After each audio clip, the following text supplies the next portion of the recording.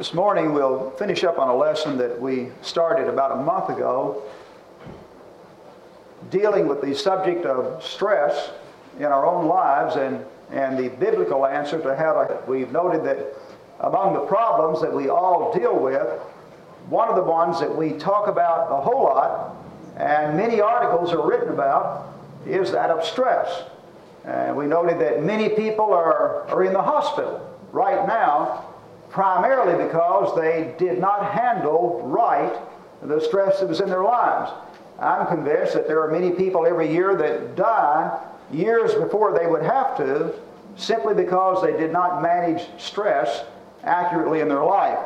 I noticed that in this book, none of these diseases dealing with the health code and the law of Moses. Also, part of the book deals with the psychological benefits of following God. And one chapter in this book, he titled it, "It's Not What You Eat, but What Eats You." That really, in the final analysis, has a whole lot to do with the condition of your body. We all worry about what we eat, we're concerned about it, and we want to be healthy, and many times do not realize that emotionally and psychologically, the things that eat us on the inside, emotionally, are doing more to destroy us or make us unhealthy than some of the things that we're concerned with having to do with the foods that we actually eat. We noted in our studies so far that there is nothing magical about Christianity or God's laws, either in the Old or New Testament, that will take stress out of your life. Stress will be there, and we noted that stress comes about as a result of our reaction and our perception to things that happen. And many of these negative things that happen in our life we have no control over. We have no control over the fact that we are going to die. And that is something that is potentially stressful to deal with. We have no control over the fact that everybody that we love or everybody that we're close to, they are all going to die one by one. We have no control over that whatsoever. And each time that somebody we love dies, there is the potential then for stress in our life, and a certain amount that will actually be there. Whether the person is in Christ or out of Christ, there still will be some stress there. There are many problems that will come to the physical body as we age that you have no control over. It's a natural result of the aging process. We might slow it down a little bit by certain things, but they're going to come.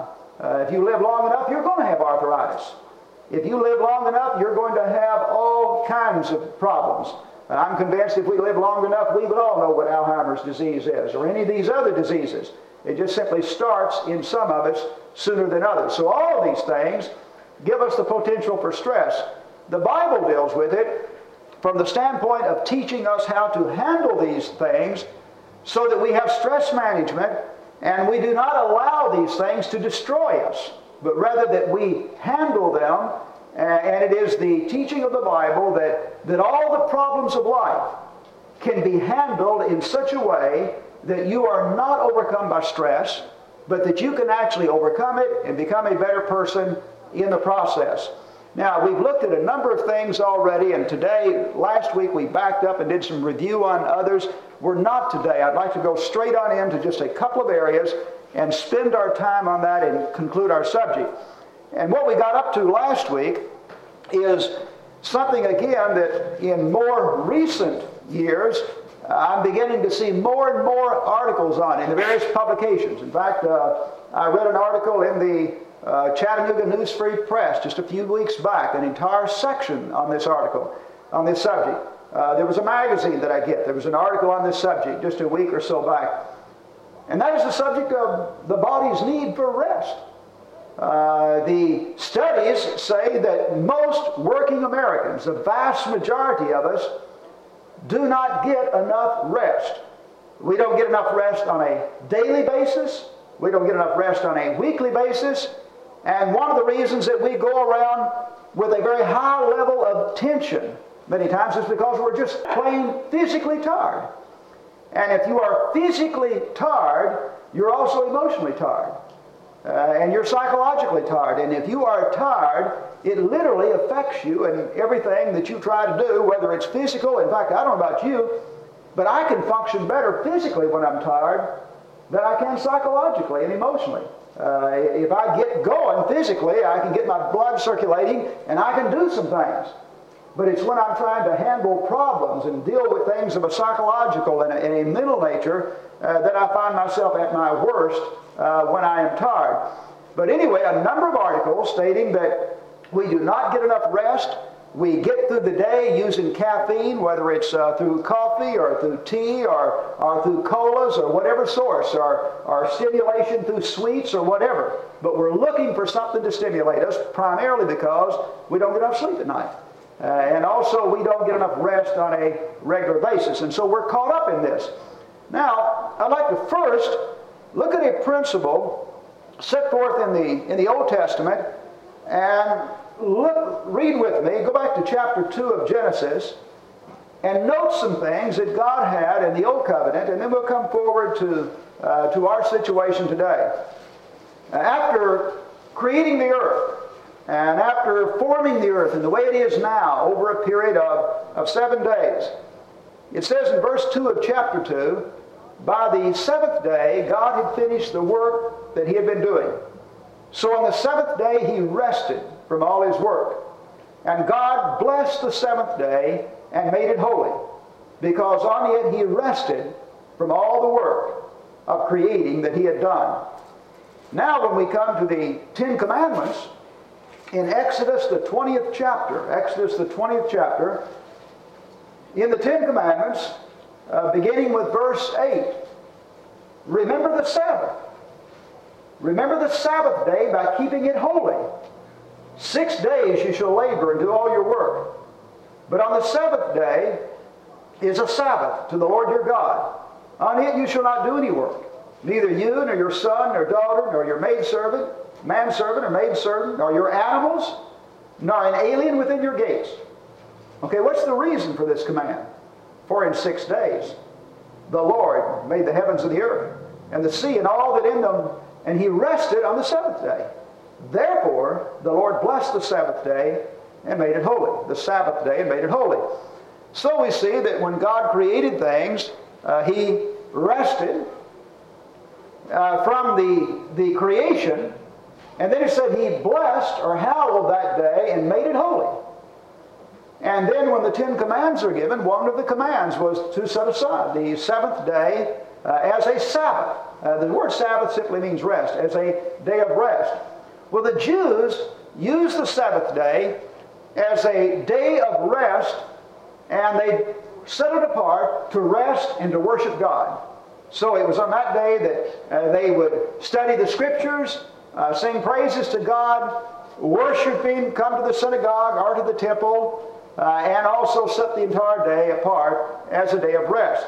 Later on in the New Testament, when Jesus was dealing with their misinterpretations of the Sabbath day, He also makes this observation in chapter 2 of Mark in verse 27. He said, the Sabbath was made for man and not man for the Sabbath. And so the Son of Man is Lord even of the Sabbath. The point is, he said, the day of rest was for man. And so even all the animals got a break. And by the way, under the old law, they didn't just have a Sabbath day, they had Sabbath years, where on the seventh year they didn't go out and plant. The whole land was given a rest. And God said, I'll give you enough on the sixth year to carry you through to the eighth. So the whole land got a rest. There were those individual weeks in the year when they would have 2 Sabbath days. There were those special Sabbaths that they had. Suffice it to say that God built in a period of rest where they did not work and where they could think and meditate and relax and worship God. All right, as we leave the Old Covenant and come into New Testament Christianity, what we find is, at first, all the apostles, in fact, as long as they lived, all record is that they continued to keep the Sabbath as a day of rest. And they would partake of the Lord's Supper in remembrance of the death, burial, and resurrection of Christ on the first day. And then over a period of time, there was an evolution, and so the Christians began to observe Sunday as the Sabbath, and they set it apart and remembered the death, burial, and resurrection of Christ. But the point is, they still had 1 day in 7 that they set apart as belonging to God, that period of time. And that came all the way through the centuries to the point that I'm 52 now, and I can remember in my childhood, in the 40s and 50s, that in our society, it was hard to find anything open on Sunday, wasn't it? You would drive into small towns, and in fact, if you headed out driving on Sunday, you had to be careful, because you might very well go some distance before you could find a gas station that was open. You would find convenience stores open, but your supermarkets and main shopping places were closed down. I can remember going into downtown Louisville. I was reared in Louisville. And after services on Sunday, going for a walk, and people would go for a walk downtown. Some of them were just window shopping. That's the only kind of shopping they could do. The stores were all closed. And people would just simply walk around in a relaxed way. I know from your environment up here it was the same way. That it was a day primarily where people ceased work except for emergency type situations. And also, I suggest to you, it was one of the reasons why it was easier to invite people to the worship service and to studies about God and have more people in attendance, because most of them were not working on Sunday, and they didn't have all these activities out there pulling at them. There was, whether it's pro football or little league this or middle league that or t-ball or whatever it is, they didn't have all these things pulling at them. And so therefore, it was already set aside as a day that they didn't do much anyway, and it was very easy then to, on a regular basis, invite people to services and have them respond, and many people, of course, became converted in the process. Now, our society is different. Our society really has less influence from Christianity on it than at any time in its history. We have become a completely secular pagan society. There is nothing holy in our society, nothing set apart for any. There is no day, Saturday or Sunday. Every day is work day. Sunday is either work day or play day. Even if you decide that you want to set aside some time to rest and to relax and to worship, you have difficulty doing it. Because in our society, we just don't want to accept that. I don't know how many times that we've set aside at home a period of time, and the phone begins to ring, and somebody comes to the door, and it's like that somebody always has this good thing that they need for you to do, and it's just extremely difficult to say, no, I'm going to set this day aside, and all I'm going to do is rest. And I'm going to relax, and I'm going to meditate and think about my relationship with God, and I'm going to pray, and I'm going to study the Bible and set this day aside. It is very difficult in our society. So the end result is we work a 7-day week. We have no time that's holy. We are on call at all hours. People can get to us just as easy as the phone. And we run ourselves ragged. Many times we run ourselves ragged having a good time.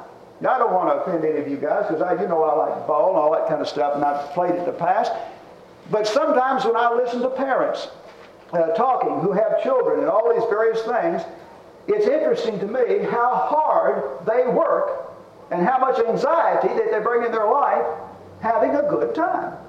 They can literally do it in running to trying to work all day, do all the responsibilities of marriage, and then run to every single solitary game or activity or involvement to the point that everybody is wiped out 7 days a week.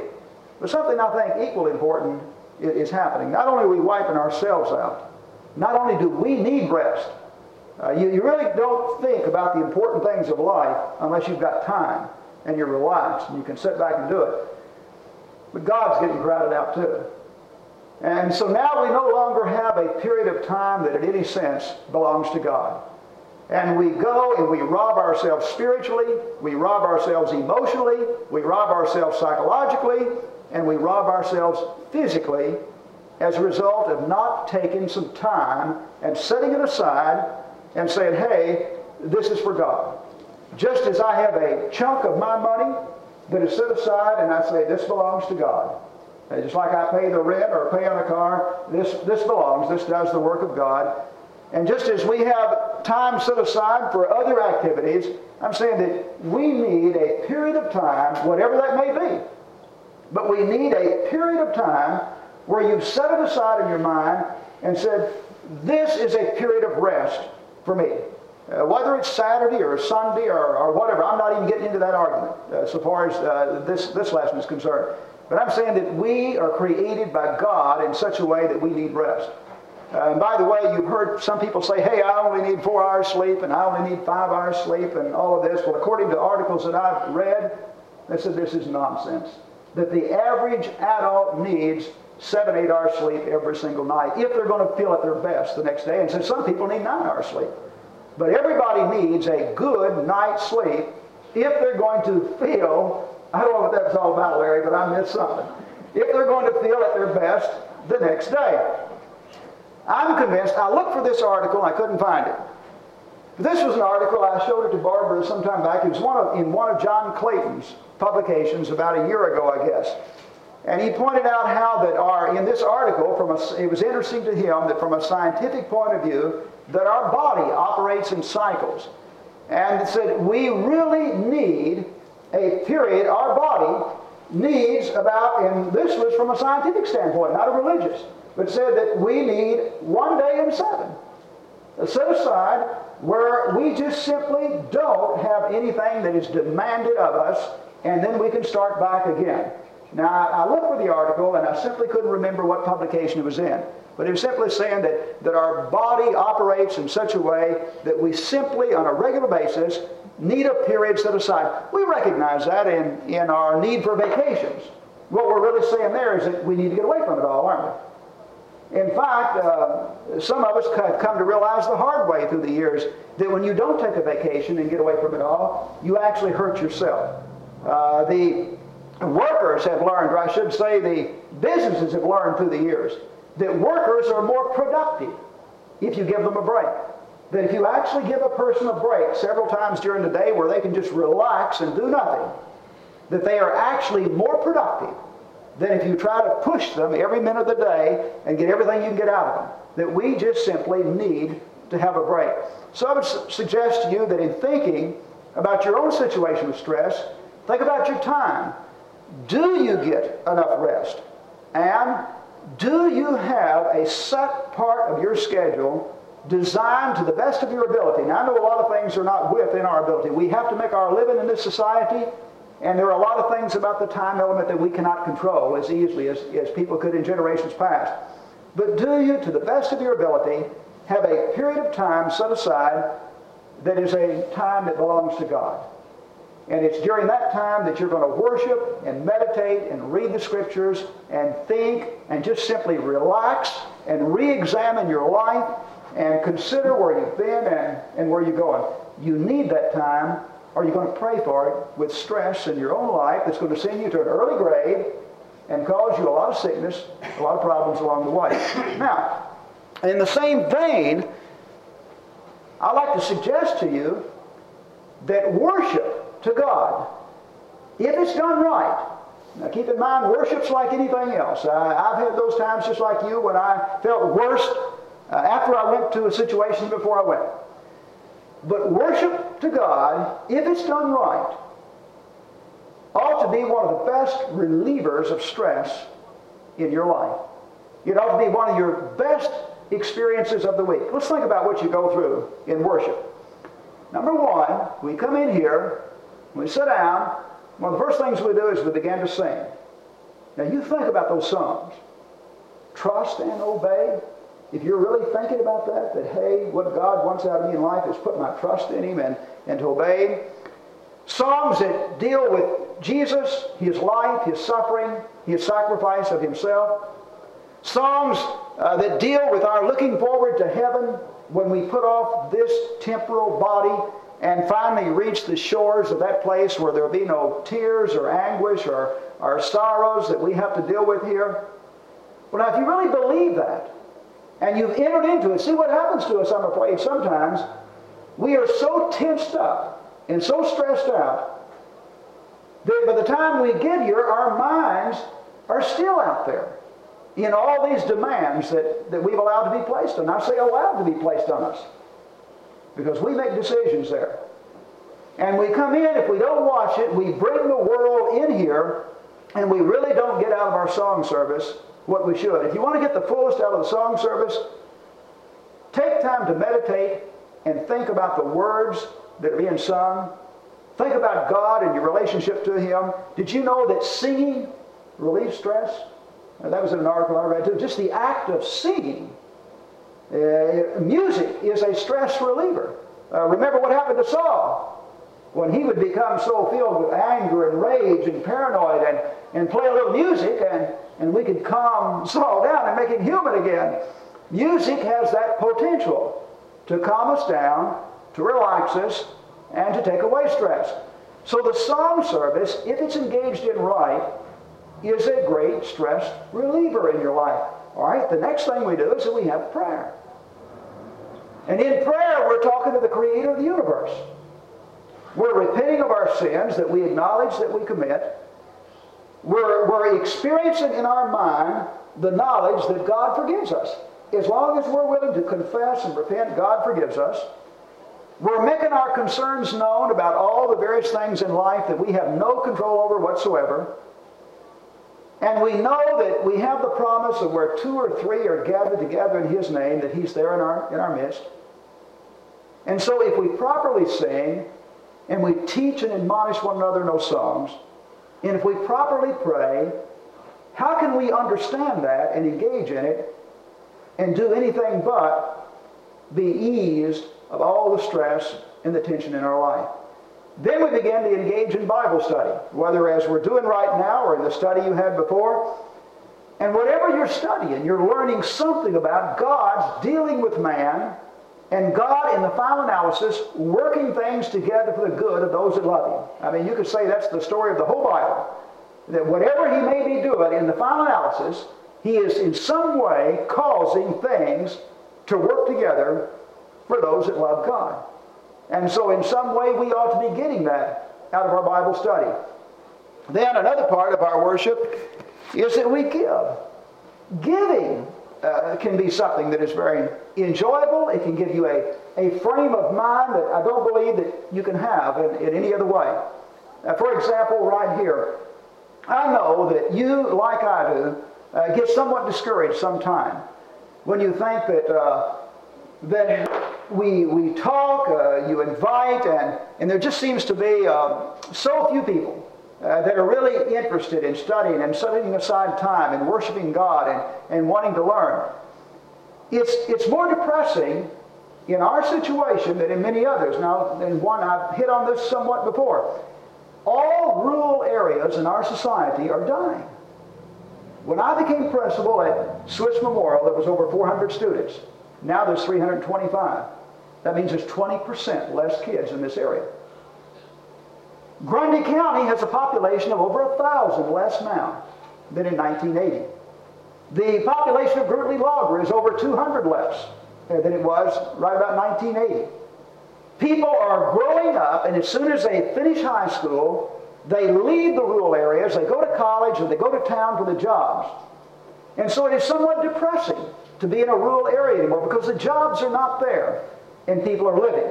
And so if you're in a city situation, it's the opposite. That you've got a church and people are constantly moving in and looking for something, and they don't have all their family and friends and all, and they're actually looking, and so it's actually conducive to reaching out. In fact, many of the city churches have simply swelled because of the rural people that have moved there. All right, I'm saying now that can be a downer. But here's where, again, our giving is one of the things I think that can pull you out of the downer there. At least it does me. When we send what we do to Mexico City to support Enrico there, Mexico City has more than 20 million people in it, and 80% of them are 25 years or younger. And the man that we're supporting is doing an outstanding job there by every report that I get. By every report that I get, he's a very sincere person that's very sacrificial and doing an outstanding job. And so when you give, don't just give money, but think of Enrico and the work that he is doing in Mexico, and he would not be able to do that. In fact, would probably have already got discouraged and quit if it were not for the support that he's getting from us. Think of the work that John Clayton is doing. And the fact that he couldn't do that if it were not people like you and people others like you who are supporting him in that work. Everything he does costs money. He couldn't do it except the work was supported. Think about the money he gave to Jason when he went to Czechoslovakia. And as a result of that, he's made the decision he wants to go back to Czechoslovakia and work on a full-time basis. And so he already has his goal set. As soon as he finishes school, he's going back with another group of young people that he hopes to recruit to go back over this time and stay longer and do mission work. Think about the times that you've sent money to buy Bibles to go behind what used to be the Iron Curtain or into Africa or some other place. And so I'm saying, to get the fullest out of your giving, think about what you're getting for it. Doesn't it make you feel good to give somebody something that you know they needed? Somebody that you like, and you get to give them something that you know they needed? There's a good feeling that comes from that. In the same vein, there ought to be a good feeling that comes from giving to the Lord and knowing that, hey, this is going to be used to do that. And so when you give, think of the way that your money is being used. And also, always re-examine your giving. Because there are more people like Enrico out there. And there are more people like John Clayton. And there are more Bibles that need to be bought. And the more that we give, the more of that we can do. In other words, when it comes to stress, you and I make a lot of choices. And in our society, if we're not very careful, we talked about this in a different vein with the teenagers earlier, if we're not very careful, in a secular society that puts all the emphasis on material things, and on hunting and ball and having a good time and cars and houses and all these things, it is so easy to get caught up in that. You and I need to step back. And we need to first set aside a period of time. I'm not arguing for a seventh-day Sabbath or any other specific time. I'm saying I'm arguing for a period of time as a time of rest that you set aside where you withdraw from the world and you say, I'm going to rest and I'm going to relax and I'm going to study the Word and I'm going to meditate and I'm going to think and I'm going to close everything in the world outside of my mind. Then set aside a time to worship God. Partake of the Lord's Supper. And think of the Jesus who died for you and gave himself for you as an expression of God's love. And think of his resurrection from the grave and what that means to you and the hope that that gives you of life beyond the grave. Think of the songs that you sing. Think of the prayer and the words that go forth. And when you give, think of Enrico and John Clayton or Jason Locke or the Bibles that we buy or whatever that is being done that you feel is right with that money. And derive a good feeling from that. And then these other things that we've talked about, learn to manage them from a Christian viewpoint. Always look at life from the viewpoint of a Christian. As a Christian, you're a pilgrim that is walking through this life. You understand that this body is temporal. It's only here for a short time. What's really important is a relationship you have with God and how many people you can lead into that kind of relationship before you leave this earth.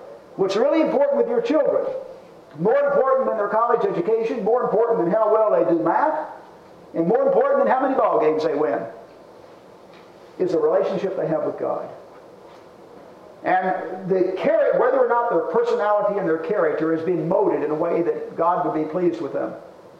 And you determine that when you make the decisions relative to your own life and your own home.